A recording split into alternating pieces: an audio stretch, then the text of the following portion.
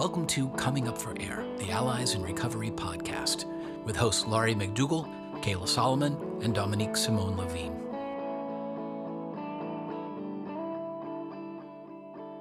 Good morning, everybody. How are you this morning? Kayla, Dominique? Good morning. Morning. Hello, everyone. Today we have a special guest, and I've really been looking forward to this interview. Her name is Linda Aber. She is an addiction parent coach at the Shabbat Lifeline Addiction Care Center in Montreal.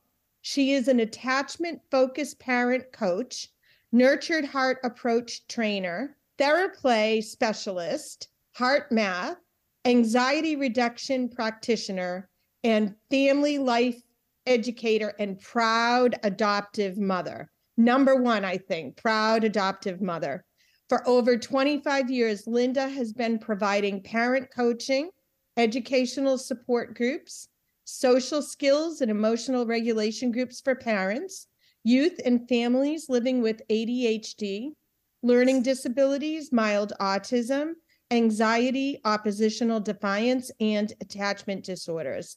Linda also presents teacher workshops at various Montreal schools and organizations. Welcome, Linda. We are so happy to have you here today with us. Thank you so much, Laurie. It's such a thrill and an honor for me to be here with you, all of you. So I guess where I want to start is the beginning of my journey, to understand who I am and what I do. So I was a nurse for over 25 years, and I worked in a hospital on psychiatry. And my husband and I became parents in a very unique way. We adopted 2 kids from Russian orphanages back in 1992. And we didn't want babies at that time. We wanted older children because the older kids weren't being adopted. And so we adopted our son at the age of 5.5. And my daughter was 4 months younger. And they weren't biological sibs. They came from different parts of Russia, different orphanages, and they were relinquished at birth. So they lived all their lives in orphanages. And it was really difficult because they had just, gone through their own traumas. There were 100 kids in the orphanage with 2 caregivers. So they missed all the developmental steps, the secure attachments when they were hungry, when they were sad, when they were, wet, when they were in distress. They self-soothed. Their inner world was, their outlook of the world was, can't trust big people. So here I was, this loving mother who only wants to hug and kiss and cuddle and protect. And they put their hands up and it was like, whoa, lady.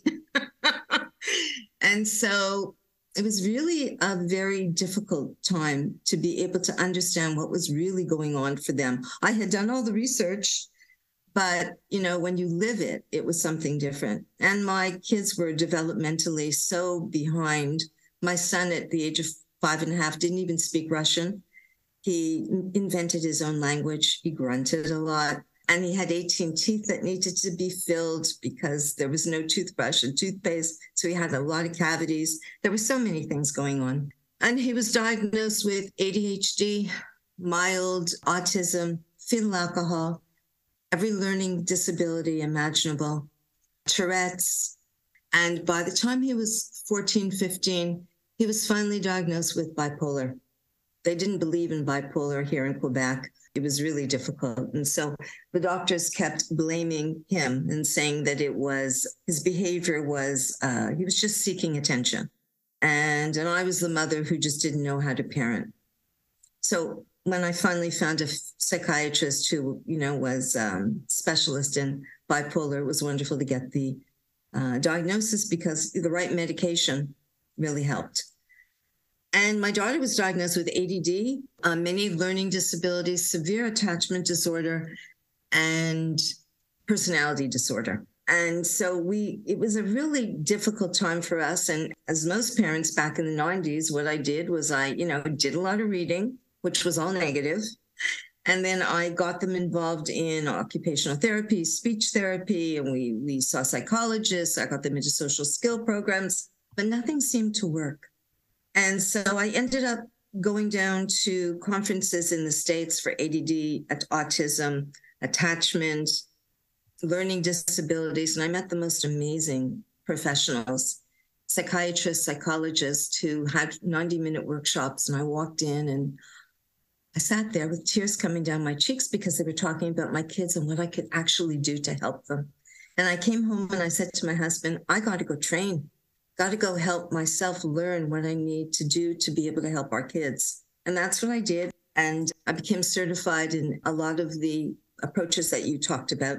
And I've been helping other families since the 90s because it's really important to be able to help our kids. And I went through with our children, we went through the addictions, the running away, the hanging with gangs. I mean, you name it, we went through it. And today I can tell you that they're 34 and soon to be 35 and living on their own. And my daughter just got married in September. And all of the difficult times that we went, the horrendous times we went through, only made our relationship stronger today. There's always a light at the end of the tunnel. And as parents, we need to be able to take care of ourselves, learn about ourselves as we are gaining strategies to be able to help our kids. But we are number one, because if we're not good for ourselves, we can't be good for any of our loved ones, right? So that was a really big piece for me because I was exhausted. I was, at the very beginning, I yelled, I screamed. I didn't know what to do. My nervous system was like, I was in alert all the time. The negative talk, was coming out of my mouth. I really didn't know what to do. There were so many fires to put out. And so I really needed to, number one, understand. We're going to talk now about addiction, understand what addiction is, understand what my children needed from me, because all of our kids need to feel seen, felt, heard, understood, validated. We need that connection. And when I read all the books that I was reading in the 90s, I'm an old gal, all those books were all behavior modification, and it was all negative. Your kids do this wrong, and this is the consequence. And, when we talk about sending them to their room and telling them to come out when they feel better, when they're regulated, and the kind of consequences we give, it was just a disconnect rather than a connection. And what we need, with our children, especially with addiction, is connection and using positive language and validating not the wrongdoing, validating the right doing, because even in a difficult moment, our kids are always doing something right. And we need to change our lens to be able to see it. So that's my mission. That's my passion, to be able to help others who are struggling. And to be able to help myself, I had to realize that I was in post-traumatic stress. I was having trauma. How could you not have trauma? You're traumatized. We're traumatized. Everyone has trauma. I mean, trauma can be as small as being bullied at school, not fitting in with your friends. It affects your nervous system. It affects your psyche. It affects your inner narrative, your portfolio of who you believe you are. So for a kid, if you are living in a home with neglect, as my kids were, if you are living in a home with abuse, witnessing abuse, if you're living in a home with loved ones, parents, extended family that have an addiction, you're being traumatized. And when we don't heal, when we don't understand, when we don't heal, this is all of us, it stays within our body. There's a fabulous book called The Body Keeps Score by Bessel van Gogh, I think his name is. It's an amazing book. And, I did some coaching, took a course all about the work of Peter Levine. And we all go through trauma, but when the trauma stays within our body, we're triggered. So when we are triggered, we're not responding to the feelings in the moment. We're responding to the feelings that we had in the past. And I was talking to a parent yesterday, and she was sharing, she was crying, and she was sharing that her son, who's in active use, They had a really huge argument, and he yelled at her. He told her to get out of his life, and he ignored her for 2 days. And she was crying, and I said, "What are you feeling?" And she said, I'm feeling, rejected. I'm feeling abandoned. And I said to her, "Okay." So I said, when did you feel that feeling? Do you remember when you felt that feeling of being rejected?" And in a nanosecond, she said, "Yeah, my friends. I had 3 very close friends. We were walking home from school one day, and they ignored me. And I felt that feeling inside me, and they ignored me." And she said, it wasn't just for that one time. It went on for a few days. And so I never spoke to them again. I made new friends, but it always stayed within me. And I said, "And what has it been triggered during your life?" And she said, "Yep." She says, "I walk on eggshells when I meet new friends." She said to me, "Oh my God, that's how I feel when my son ignores me." So we have to be very cautious. We have to have that understanding of what our traumas were in the past and how we are playing it out when we're dealing with our kids or loved ones that have an addiction, because we go to places that are very dark, our anger, our feelings of rejection. Does that make sense to you, girls? 100%. I'm just sitting here listening to you. And yeah, I totally agree. What you're talking about speaks to intergenerational trauma and how there's starting to be a lot more research into understanding that if we can pull the plug on that intergenerational trauma, and if we can stop it at one generation, we can affect huge change for future generations. And everything that you're talking about makes total sense to me and is also my experience and my family's experience with addiction and with other mental health challenges that we face, not just addiction. I think the other thing that's really important is that when you said that it doesn't have to be massive traumas to have this kind of impact, it's the experience of it being traumatic. That's really essential here. And when we're little, things that we could take now are horrendous to us at that age because we have no control. And then if there's repetitive trauma, it just accumulates. One of the ways I like to think about this is it creates this lens that we see the world through. And the work is about taking off the lens so that we could actually be more present in the moment, which is really hard work, but that's the work. Yeah. That is the work. And taking off that, the lens, that's the learning. Because, when we're going through the journey of helping our loved ones through addiction, it's like the metaphor for me is like being on a waterbed. So when your loved one is moving on the bed, everybody in the family feels that ripple. So it's important to know that the entire family, it's not just your loved one's problem, it's the entire family that are feeling it. And we need to be able to take care of everyone. Everyone is being affected. And most parents don't realize that they are put into a place where they can experience post-traumatic stress. When they come to us and they're depressed, they're tired, can't move. It's really important to understand, be able to help them. There's a huge link between addiction and trauma and living with your loved one who's in active use, not ready to go for help. And we struggle. It's really pronounced.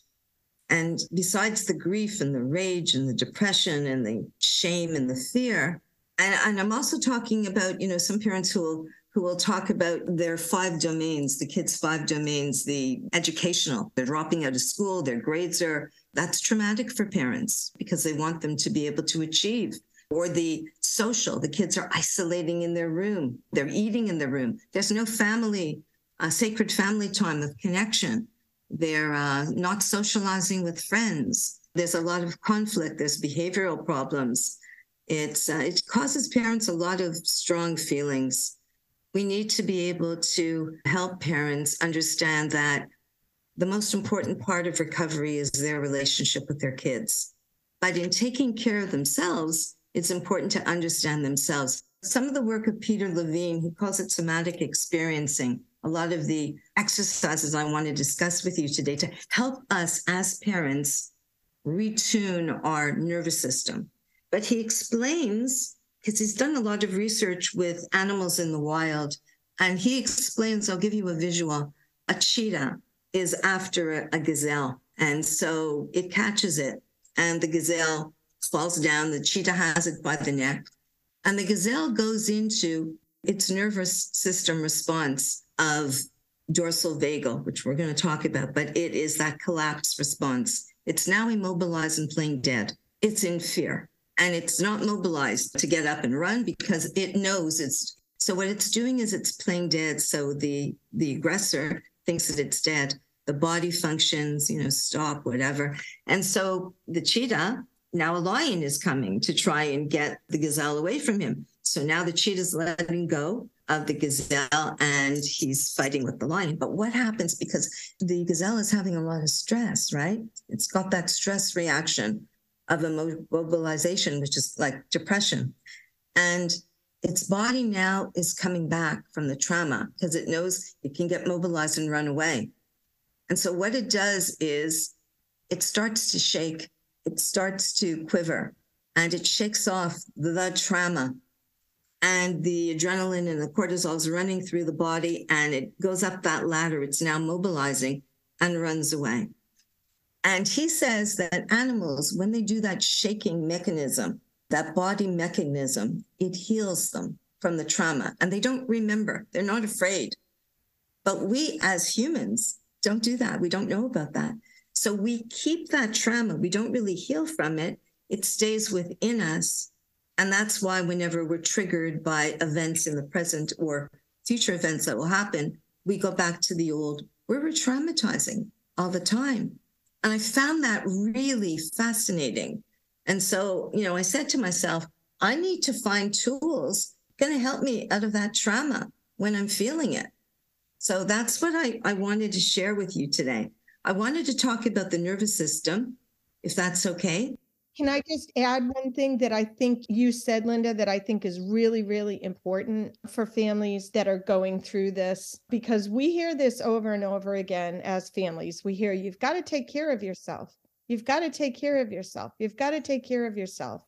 And I think a lot of families, it's almost like we need to add an end piece to that the statement can't end at you've got to take care of yourself. Because I think that family members don't understand what that means. And they don't understand it in that if I'm taking care of myself, then I'm not helping my loved one, right? That I'm being selfish, or how can you expect me to focus on me when this individual is in this state right now and I'm responsible for this, or I've got to help. And so I feel like the wording has to be extended out, and it has to be, you have to take care of yourself so that you can be helpful. You can be in a helpful state for everybody around you, not just you, but everybody around you. So it's important, and it's a journey, and family members might not get it for a while. It's a journey, but the healthier that you are, both mentally and physically, the more of a help you're going to be for the people around you, including your loved one with substance use disorder. Absolutely. And that's where the education piece is so important, to be able to explain to them the why. Because if you think about it, they're just stuck in their nervous system. Mm-hmm. And we all know that, you can't really teach a child when they're in their right brain moment, when they're reactive, and parents are reactive. And so we can say all the words, but they're still in that reactive state. It's really important to talk about states. Dominique, I think you have a question. I love what you're saying, Linda, because, it's reactivity. That's how it feels. And it also feels very personal. You can't not take it personally if you're reacting from being triggered by the whole thing doesn't work from beginning to end, because now you're reacting, you're giving a bad response. And the pattern that you're trying to stop or change slightly, your part of it continues. You get this repetitive pattern over and over again. So until you are able to react less, react more with a bit of a pause, and not see it as something being done to you as personally, a personal attack, you aren't going to be helpful. You're going to be upset, and your side of the equation gets more hurt.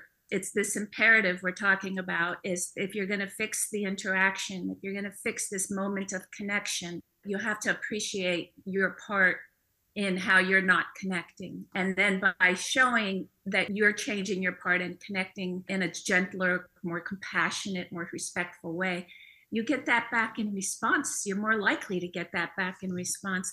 I love our work looking at outcomes is we see that the family member gets extremely helped in building connection through the work on allies in recovery, very much what we're all saying. And then if you ask the family member, how's your loved one doing? Are they responding better? Something like 60% are saying, my loved one is extremely responding better. I mean, I'm seeing a huge difference in the connection.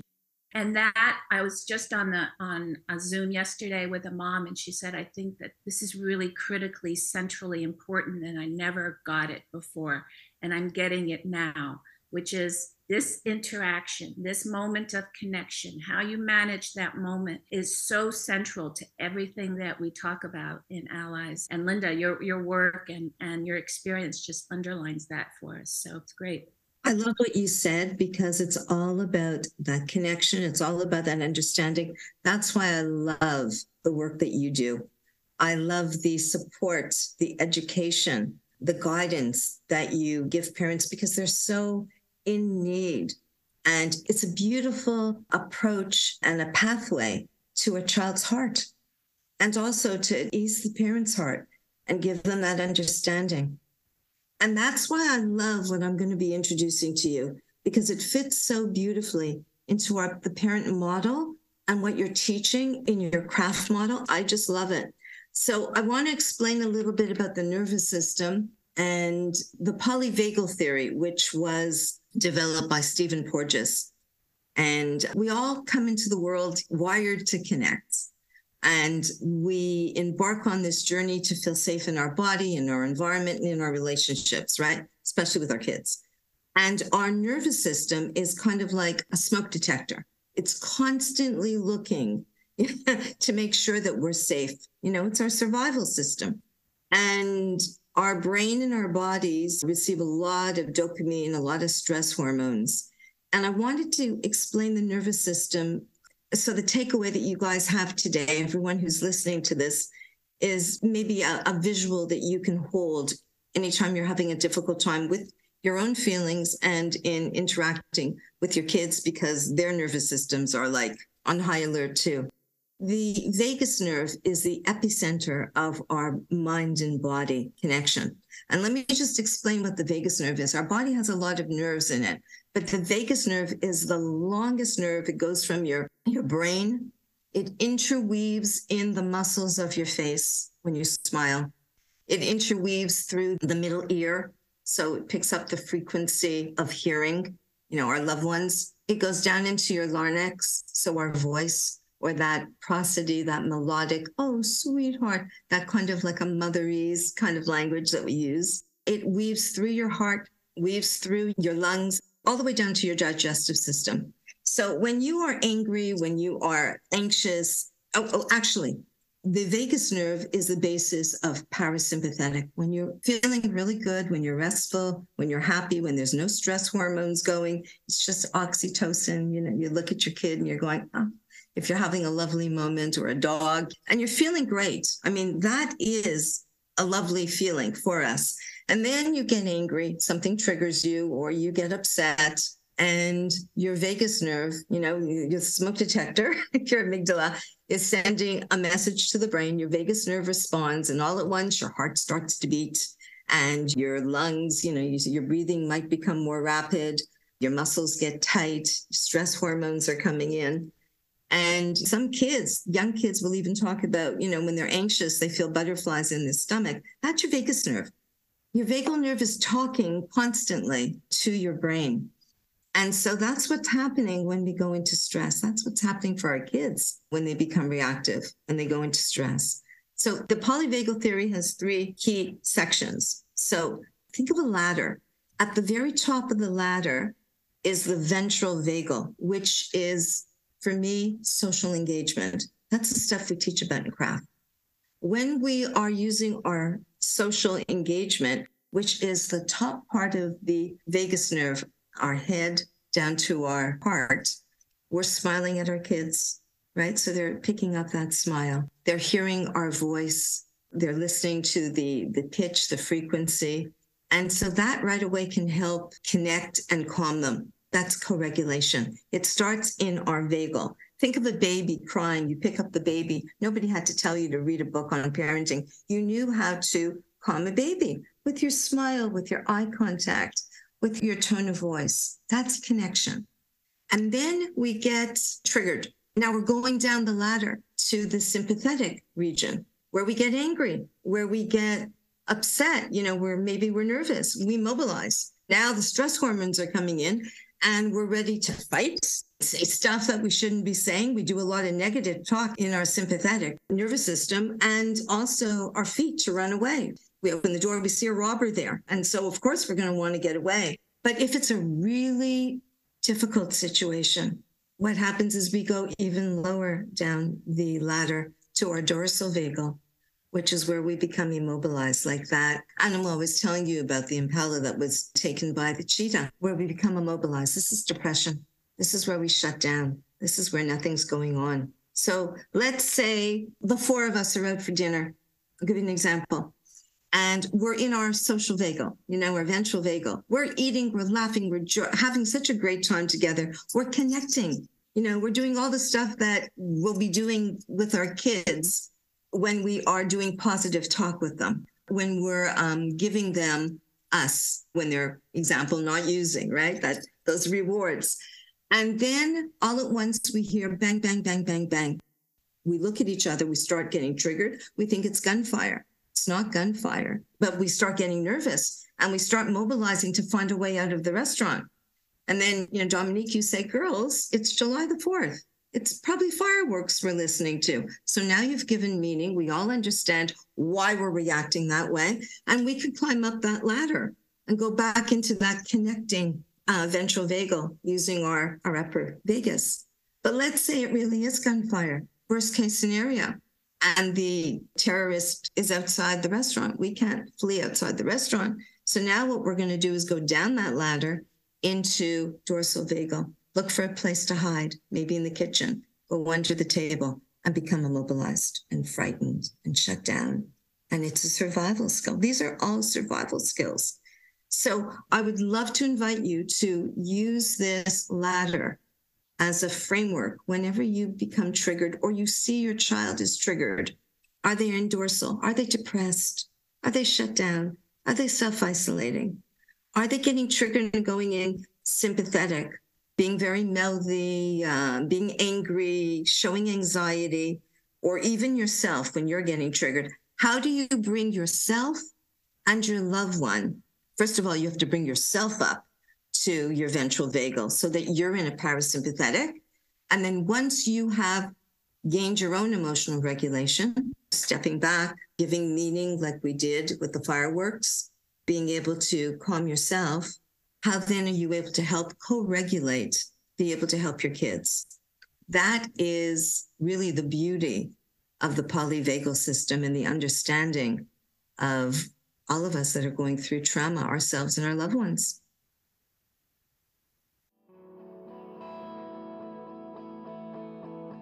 This concludes part 1 of our interview.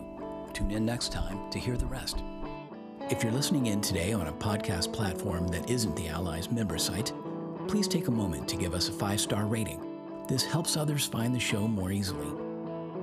If you have a suggestion for a new topic or a guest for the show, please reach out through the Contact Us form on alliesinrecovery.net. Special thanks to our hosts, our guests, and our production team.